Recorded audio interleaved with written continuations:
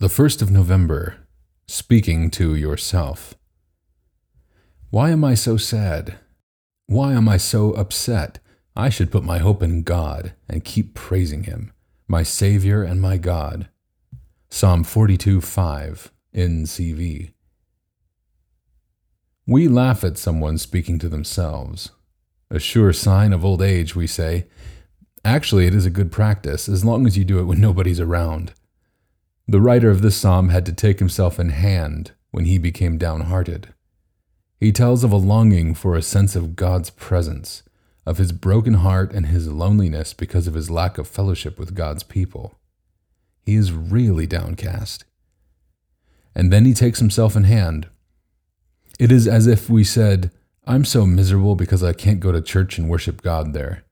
And then we realize that God is right here beside us. Why am I so upset?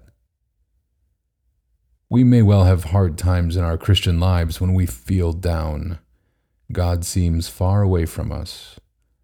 Troubles have come again and again, sounding like waterfalls. Verse 7. My enemies' insults make me feel as if my bones were broken. Verse 10.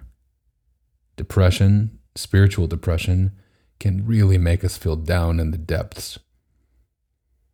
But then the writer takes himself in hand again. Why am I so sad? The Lord shows his true love every day. I should put my hope in God. He repeats this over and over. He tells himself to sing God's praises and to come to God with prayer when he can't sleep. God is never far away.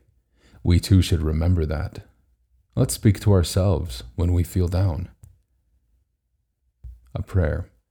Dear Lord, help me to take all my questions to you and to remember all the wonder of your love for me. Amen.